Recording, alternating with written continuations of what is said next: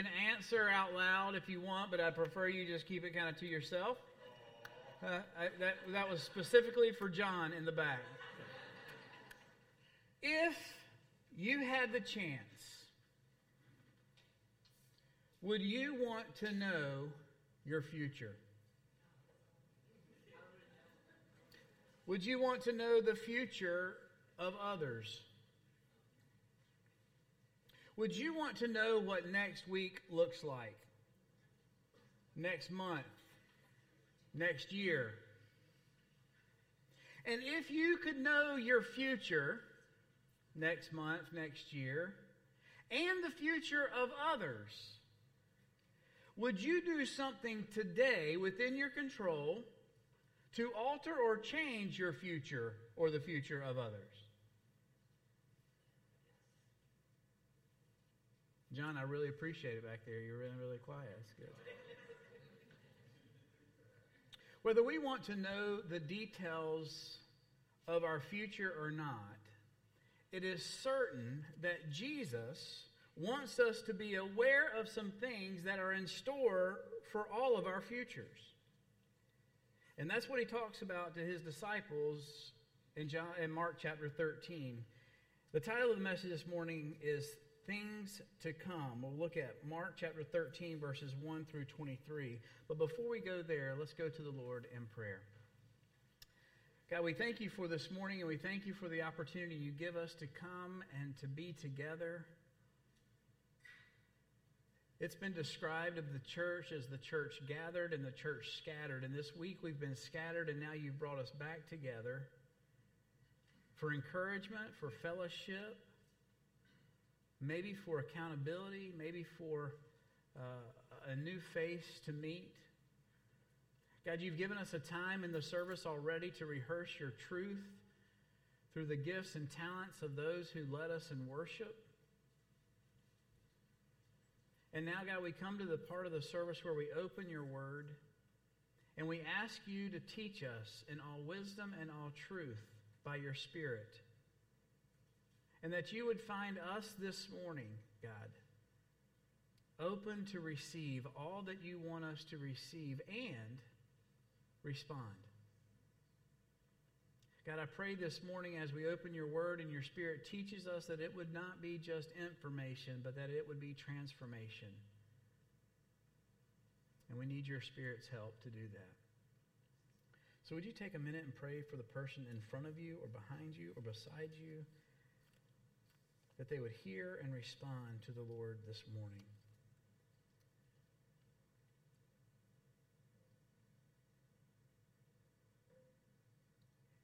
In Jesus' name, amen. To give us some context about what is going on in this passage, right prior to the passage that we'll read this morning, remember Jesus has made his way into Jerusalem through the triumphal entry. Then he's prophesied the destruction of Israel by cursing this fig tree on his way in and out. Then he cleans out the temple, overturns the money changers' tables. He teaches in the temple with the different groups of religious leaders. He teaches about vine growers and about taxes, and the Sanhedrin about the resurrection. And then in response to the religious rulers, they say, tell us what is the greatest commandment. And he responds with two greatest commandments: love the Lord your God with all your heart, soul, mind, and strength, and love your neighbor as yourself. And then Steve, a couple of weeks ago, says to live out that in a practical way is to give back. And he used the example of the widow's mite. And this morning, we see that Jesus is leaving the temple. In fact, Jesus is leaving the temple for good. It's the last time he'll be in the temple. The cross is only a days in front of him. And we'll see in this passage that Jesus is talking about the things to come, the end times. Now, I want to go through these verses this morning, but I need to make a disclaimer. I'm not going to talk about the tribulation. I'm not going to talk about the rapture. I'm not going to talk about timing of any of that. But I am going to talk about the things that Jesus wants us to be aware of when the end times come. The first thing that Jesus talks about in verses 1 through 4 is the prophecy of destruction. Mark chapter 13, verses 1 through 4 says this: As he, Jesus, was going out of the temple, one of his disciples said to him, Teacher, behold, what wonderful stones and what wonderful buildings. And Jesus said to him, Do you see these great buildings? not one stone will be left upon another which will not be torn down. And as he was sitting on the Mount of Olives opposite the temple, Peter, James, and John, and Andrew were questioning him privately. Tell us, when will these things be? And what will be the sign when all these things are going to be fulfilled? Now, when looking at this passage and others like it, there are all kinds of questions that come up about what the end times will look like, and even more questions about when it actually takes place. And the disciples were asking the same thing. Scholars have said about this particular passage in Mark, it is by far the most difficult in his book. In fact, along with its parallels in the other Gospels, some consider it the most difficult passage in the New Testament. One author has said, the fact is, we have yet to find a scholar or a commentator who can perfectly unravel the knotty problems of this passage. And what's even more difficult is when you have one commentator disagreeing with another commentator, or one scholar saying this and another scholar saying that. So we approach this with humility and dependence on the Lord. Now in verse 1, we see something. As Jesus was going out of the temple, one of his disciples said to him, "Teachers, behold, what wonderful stones and what wonderful buildings." Now, doesn't this seem like a weird question, sort of out of context? That the disciple would want Jesus to notice the stones and buildings. Now, Jesus is going out of the temple to the Mount of Olives, and so this passage of Scripture is generally called the Olivet Discourse, meaning that he's sitting on the Mount of Olives, looking at the temple, looking at Jerusalem, and he's describing and teaching about prophecy. And as he's going to the Mount of Olives, as he's teaching about this prophecy, one of the disciples says, "Look at the stones. Look at the buildings, how beautiful they are." Now, doesn't that seem like an out-of-place, strange thing to say at this particular time in Jesus' life?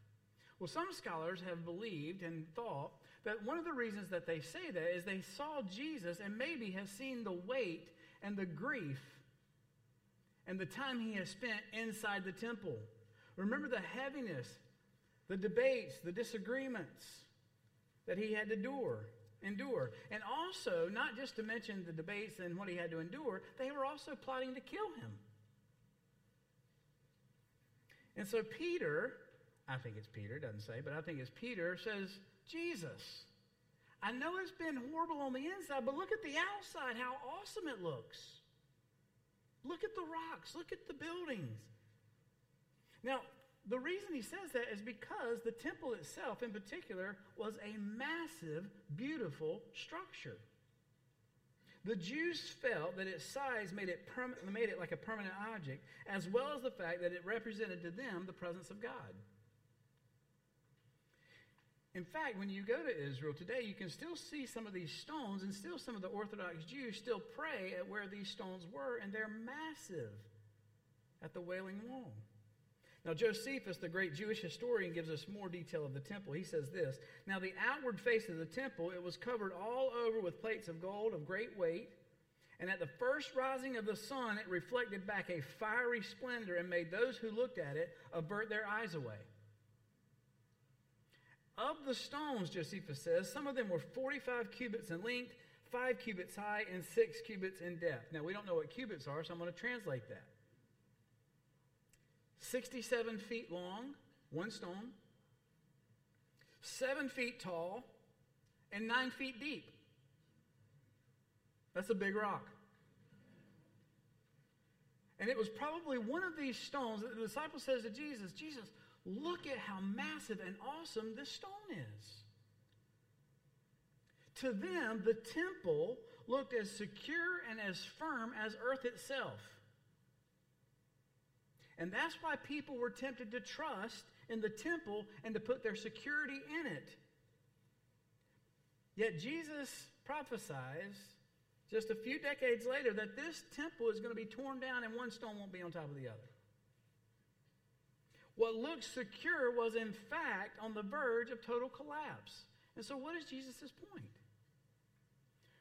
Don't build your security on things on the outside. It comes from a relationship with me on the inside.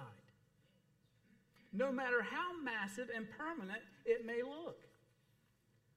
Our security rests not on outward illusions of stability, but on the unshakable conviction, promise, and presence of Jesus.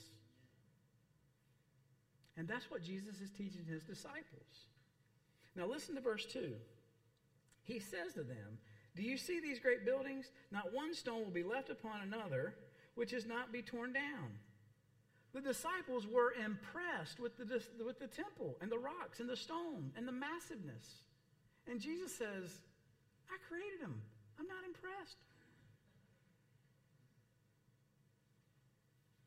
Don't put your security there. They will be destroyed. And that's exactly what happened in 70 AD when the Roman army came through and destroyed the temple. Now, Jesus goes on a little bit further and talks about destruction in verses 14 through 20. Listen to this. "But when you see the abomination and desolation standing where it should not be, let the reader understand, then those who are in Judea must flee to the mountains.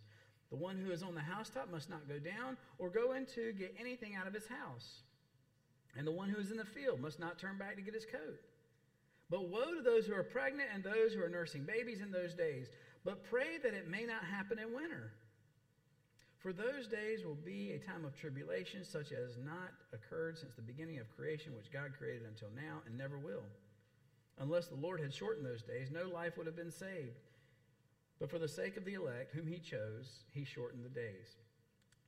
Jesus in these passages, in these verses, describes the immediate, tremendous, and powerful things that are going to come. In verse 14, it says people will have to flee. Sudden peril will be upon those. Verses 15 and 16, it'll be so fast that people will not have time to go back into their house and grab their coat. They have to leave the city immediately. And if they don't leave, they'll be trapped and suffer the consequences. In verse 17 through 19, it talks about the Jerusalem will be a terrible time. And if you're pregnant or if you have nursing babies, those pulls and those responsibilities are going to make it even worse. And verse 19 says it's going to be new. It's going to be like nothing we have ever seen before. Now, Jesus has given his disciples this prophecy of what's to come, and it is not pretty. Now, one of the great dilemmas of this passage is, when is this going to take place? And that's the exact question that these four disciples with Jesus asked. Verse 4, "Tell us, when will these things be, and what will be the signs when all these things are going to be fulfilled?" Now, one of the things we have to understand is that these signs, these events, are not necessarily in chronological order. Prophecy also can have this dual fulfillment. There's things that happen immediately, more immediately in the near future, like the destruction in 70 AD, or there's also things in the far future that haven't happened yet, like we'll see in Revelation chapter 6 through chapters 6 through 8, when Jesus comes back again. But the idea for the disciples to hear Jesus say that the temple is going to be destroyed had to be a foreign concept. That this massive structure was going to be destroyed. It seemed crazy and unreasonable. Now, Jesus also gives this big picture of what is to come. There's a general overview, and now he gets a little more specific about persecution. Listen to what he says in verses 7 through 9. That the persecution is coming. He says, "When you hear of wars and rumors of wars, do not be frightened. Those things must take place, but that is not the end. For nation will rise up against nation, and kingdom against kingdom, and there will be earthquakes in various places. There will also be famines. These things are merely the beginning of birth pangs. But be on your guard, for they will deliver you to the courts, and you will be flogged in the synagogues, and you will stand before governors and kings for my sake as a testimony to them." Now, in verse 7, Jesus talks about wars and rumors of wars. Wars have always been with us. Now, listen to this statement by Will Durant from 1968. This is 55 years ago. He said, "In the last 3,241 years of recorded history, only 268 of them have seen no war." That's less than 1% where we've not seen any war. It's also obvious that nation will rise against nation. There will be famines and earthquakes. Now, some people have taken all this, wars and famines and earthquakes and time, and calculated and tried to come up. Is this the time when Jesus is coming back, when all these things add up? Now, I remember in my 40-plus years, I've always heard people, 40-plus years of being a believer, people always talking about when Jesus is coming back. How many of you remember in 1988 when somebody said, 88 reasons Jesus is coming back? It didn't happen. People are always trying to figure this out. And the point is this. A close reading of this passage here seems to say that the natural disasters and man-made disasters are not a sign of the end, but it gives us a taste of what the end will be like. In verse 8, Jesus says it'll be like birth pangs. Birth pangs. What are birth pangs? Birth pangs can also mean that a mom is in labor. And labor means work. That there is work going on. But like labor, it can stop, it can start, it can slow down, it can speed up. But here's the part about birth pangs and labor. The onset of labor does not tell you when the baby's going to come. Only that the baby will come. And so Jesus is saying these are birth pangs. These are things that will happen. It doesn't necessarily mean that it's imminent. These things are merely the beginning. And just like birth contractions or labor pains, we can expect them to get more intense as we draw nearer and nearer to Christ's second coming.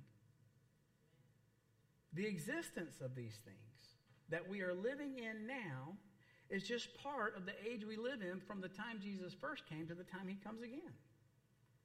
And so it's really important that we don't focus on the contractions or the birth pangs as much as we focus on the hope of Jesus, which is to come.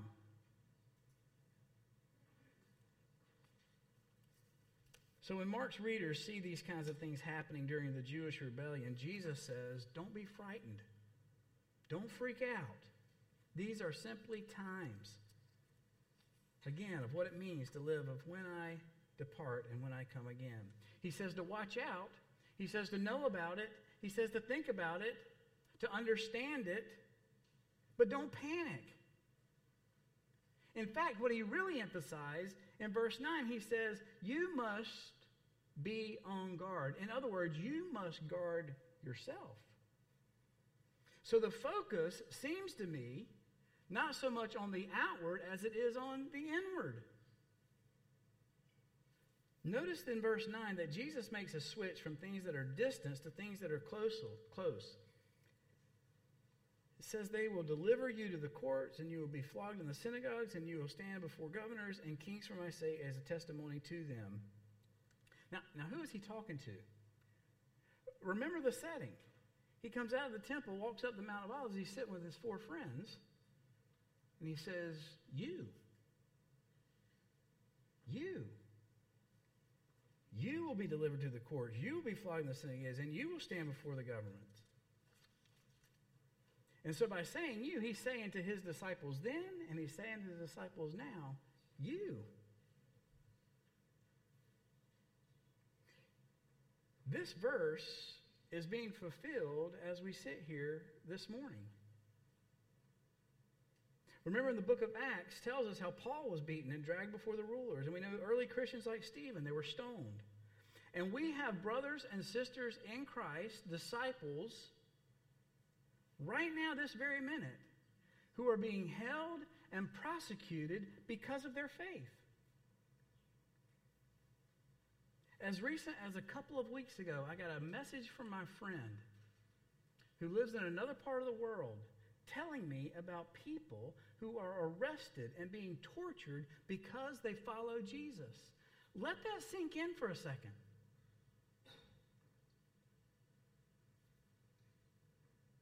Because of my name. They didn't do anything wrong. They said they love Jesus.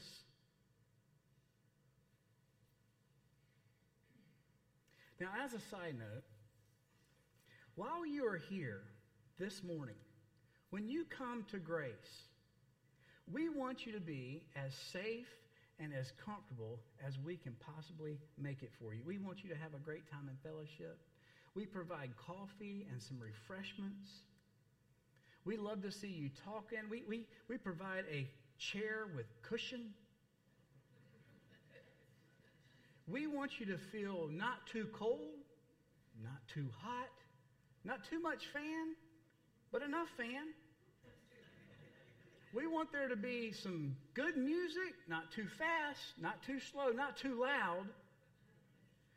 We want you to be completely safe and comfortable. We want it to be a place that is inviting and that is hospitable.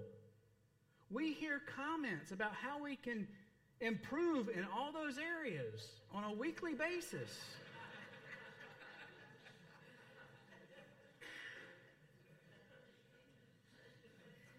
And so sometimes I have to step back and think about other believers around the world and the stories that I have seen and heard, the places and conditions people worship, and I have to pause in myself about it and gain perspective and purpose and think and remind myself and caution myself that as a follower of Jesus, I have to pay attention to my attitude that wants to become so comfortable when it involves following and worshiping Jesus. Would you still worship and follow Jesus if the conveniences and comforts were removed? Jesus says, check yourself, guard yourself. In the midst of the peril and destruction that is to come, guard yourself. Now, another fascinating persecution to come is what Jesus described as being flogged in the synagogues. Who's he talking to? The disciples. And they're going to be flogged in the synagogues. Why? For his name's sake. The place where you would hope to find peace and encouragement, prayer, forgiveness, hope, and restoration, Jesus said was going to be a place of persecution. And that too is happening in our day. And Jesus goes on to say, not only will there be persecutions of the courts and in the synagogues, but even persecution against family. Listen to verse 12. Brother will betray brother to death, and father his child, and children will raise up against parents and have them put to death. William Barclay, one of the commentators, says this: life becomes hell on earth when personal loyalties are destroyed and when there is no love which a man can trust. Jesus says persecutions are going to come from all sides, in all manners, in all forms, even from families. And why? Verse 13, you will be hated by all because of my name. But the one who endures to the end, he will be saved. Because of Christ's name, that is who and why the persecution that is to come. Now, this idea of persecution, for most of us, is like a foreign concept. In fact, we can begin saying things like this that creep into our minds. Man, it's really going to be bad for them. And as Americans, we can't even get our heads around what people are going through in other parts of the world, because as Americans, who are we to be persecuted?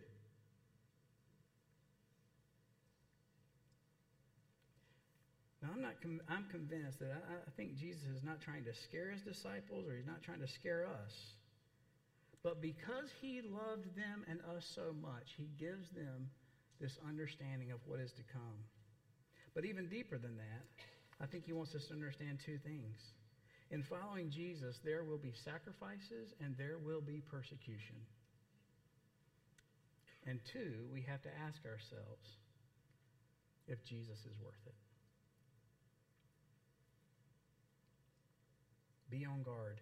Guard your heart. Guard your attitude. Guard against our personal comfort when it comes to following Jesus. I don't think Jesus wants us to focus on the details of governments or religious leaders, but to ask ourselves how deep and strong is our loyalty is to him. even in the midst of persecution and pain.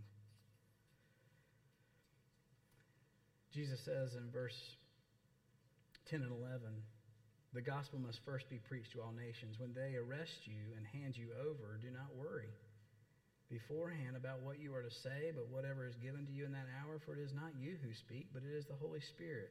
Now notice Mark connects in verse 10 two things: the persecution and the gospel. They're linked together. Right in the middle of this passage of all the destruction that is to come, the gospel. It's the link. It's almost as if this gospel has permeated the nation, and the nation leaders are coming to the people with the gospel and saying, what is this?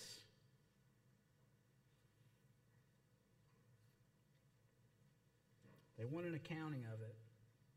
And in the middle of this talk of destruction, this talk of peril, talk of the gospel, Jesus gives this promise in verse 11: do not worry beforehand about what you're to say, but say whatever is given to you in that hour, for it is not you who speak, but is the Holy Spirit. That is where we find our security. Not in the rocks of the temple or in the duties of religion, but in the promised relationship in Christ. That's what Jesus is telling his disciples and us. The last point I want to leave with us in this is this: we must determine now to be diligent in knowing and living the truth. Listen to verse 5 and 6 and then verses 21, 22. And Jesus began to say to them, see to it that no one misleads you. Many will come in my name, saying, I am he, and he will mislead many. Verse 21, and then if anyone says to you, behold, he is here, here's the Christ, or behold, he is there, do not believe them. For false Christs and false prophets will arise and will show signs and wonders in order to lead astray, if possible, the elect. If somebody comes to us and says, hey, I saw Jesus in Ridgeland, let's not believe them, okay?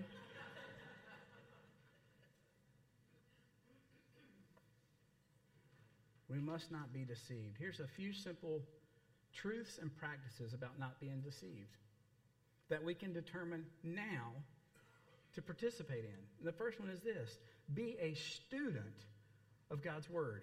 Notice that I didn't say just read it or hear it. I said be a student of it. Study it. Understand it. Understand the ways of Jesus in it. Understand his attitude, his thoughts, his responses, his purposes, his clear understanding of his Father. You know, it's been said, and I looked this up to make sure, that federal agents of the FBI, when they are trying to spot counterfeit, they don't study the counterfeit. They study the real thing. And they know the real bill so well that if anything looks different than the real thing, they can spot it. That's what it's like for you and I as followers of Jesus. That we are so in tune and know Jesus so well that anything out there that presents itself as an imposter, we immediately recognize it. And how will we know that? Well, we pray. Here's a neat story. When a doctoral student at Princeton asked this question, what is there left in the world for original dissertation research? Albert Einstein replied, find out about prayer. Somebody must find out about prayer. Frederick Buechner, when asked about his desire to pray, described himself as a helpless hungerer after the marvelous. It's a great description. One pastor said this: I am sometimes asked why I seem to rage against modern media so much. I'm always taking shots at screens and Netflix in my talks. I'm not a fundamentalist by any stretch of the imagination, and I value art and storytelling to my core. The real reason that I don't want my hunger for the marvelous to die. He goes on to say this: I don't want the desire for God to be choked out by the sensational and the spectacular that the world lays before me in an almost irresistible way. John Piper wrote this in regards to that. The greatest enemy of hunger for God is not poison, but apple pie. It is not the banquet of the wicked that dulls our appetite for heaven, but the endless nibbling at the table of the world. It's not the X-rated video, but the primetime dribble of triviality we drink in every night. For all the ill that Satan can do, when God describes what keeps us from the banquet table of his love, it is a piece of land, a yoke of oxen, and a wife, Luke 14. The greatest adversary of love to God is not the enemies. It's not his enemies, but his gifts. And the most deadly appetites are not for the poison of evil, but for the simple pleasures of earth. For when these replace an appetite for God himself, the idolatry is scarcely recognizable and almost incurable. Jesus says, guard yourself. Study the Word. Pray. Know Jesus. One author said this: everything our hearts seem to long for is located in a conversation with God. So pray from being deceived.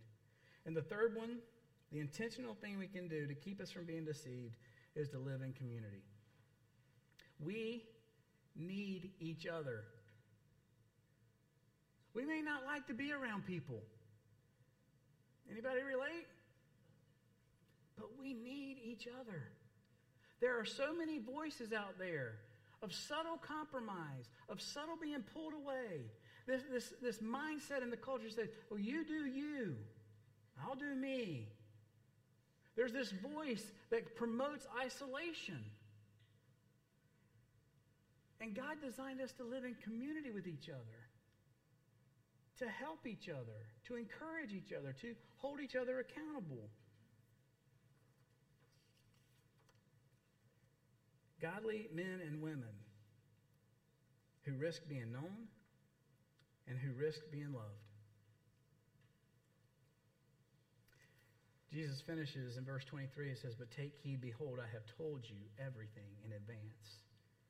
Jesus doesn't leave us defenseless or empty-handed. He gives us everything we need. Ephesians chapter 1, verse 3, blessed be the God and Father of our Lord Jesus Christ, who has blessed us with every spiritual blessing in the heavenly places, so we are well equipped to handle the things that are to come. The Lord is more concerned about the condition of our character rather than us worrying about the condition of the world. I want to close with a few points. The first one is this: bad things or worse things are coming, but don't let them consume you. Our focus needs to be on what Jesus is doing in us and through us, not in what the world is doing around us. It seems that most would agree and argue that more and more every day Christianity has gone from the foundation of the country to the enemy of the country. And that as our culture and as our country continues down this path, it gets darker and darker and darker. But remember this quote: it is often in the darkest skies that we see the brightest stars. And that's what we're called to be, the brightest light in the darkest nights. People will hate you, but remember, Jesus loves you. What really matters most to us is Jesus' love for us. The third one is there is an end to the destruction and persecution, and it's Jesus. There will be a day where Jesus will come back and set everything right. And until then, we press on. The fourth one, focus your life on Christ and his call for you. My simple prayer for us this week comes from Frederick Buechner's quote that God will stir a hunger in us for the marvelous. That Grace Community Church will be described as a helpless hungerer after the marvelous. That we would begin to pray and think and pay attention in a real, fresh way with the Lord. That we would stop eating at the table of the secular and sensational and take a seat at the table of his love. One author said this: prayer is an invitation, not an obligation. Let's be those people who find out about prayer. Our awareness of what's going on around us needs to motivate us, not captivate us. There are people who need to know the truth of Jesus today. So we need to live in the present in light of the future rather than just living in the future. Let me pray for us. God, I thank you for this passage. I thank you for Jesus talking to Peter, James, Andrew, John, and to each one of us this morning. God, I pray that you would give us wisdom and clarity. God, I pray that you would give us a desire to be a student of your word, to pray, to hunger for the marvelous, to live in community, to be intentional. God, help us, we pray, in light of this passage, in light of things to come. Challenge us in our attitudes and what it looks like to follow you. And we trust you with that in Jesus' name. Amen.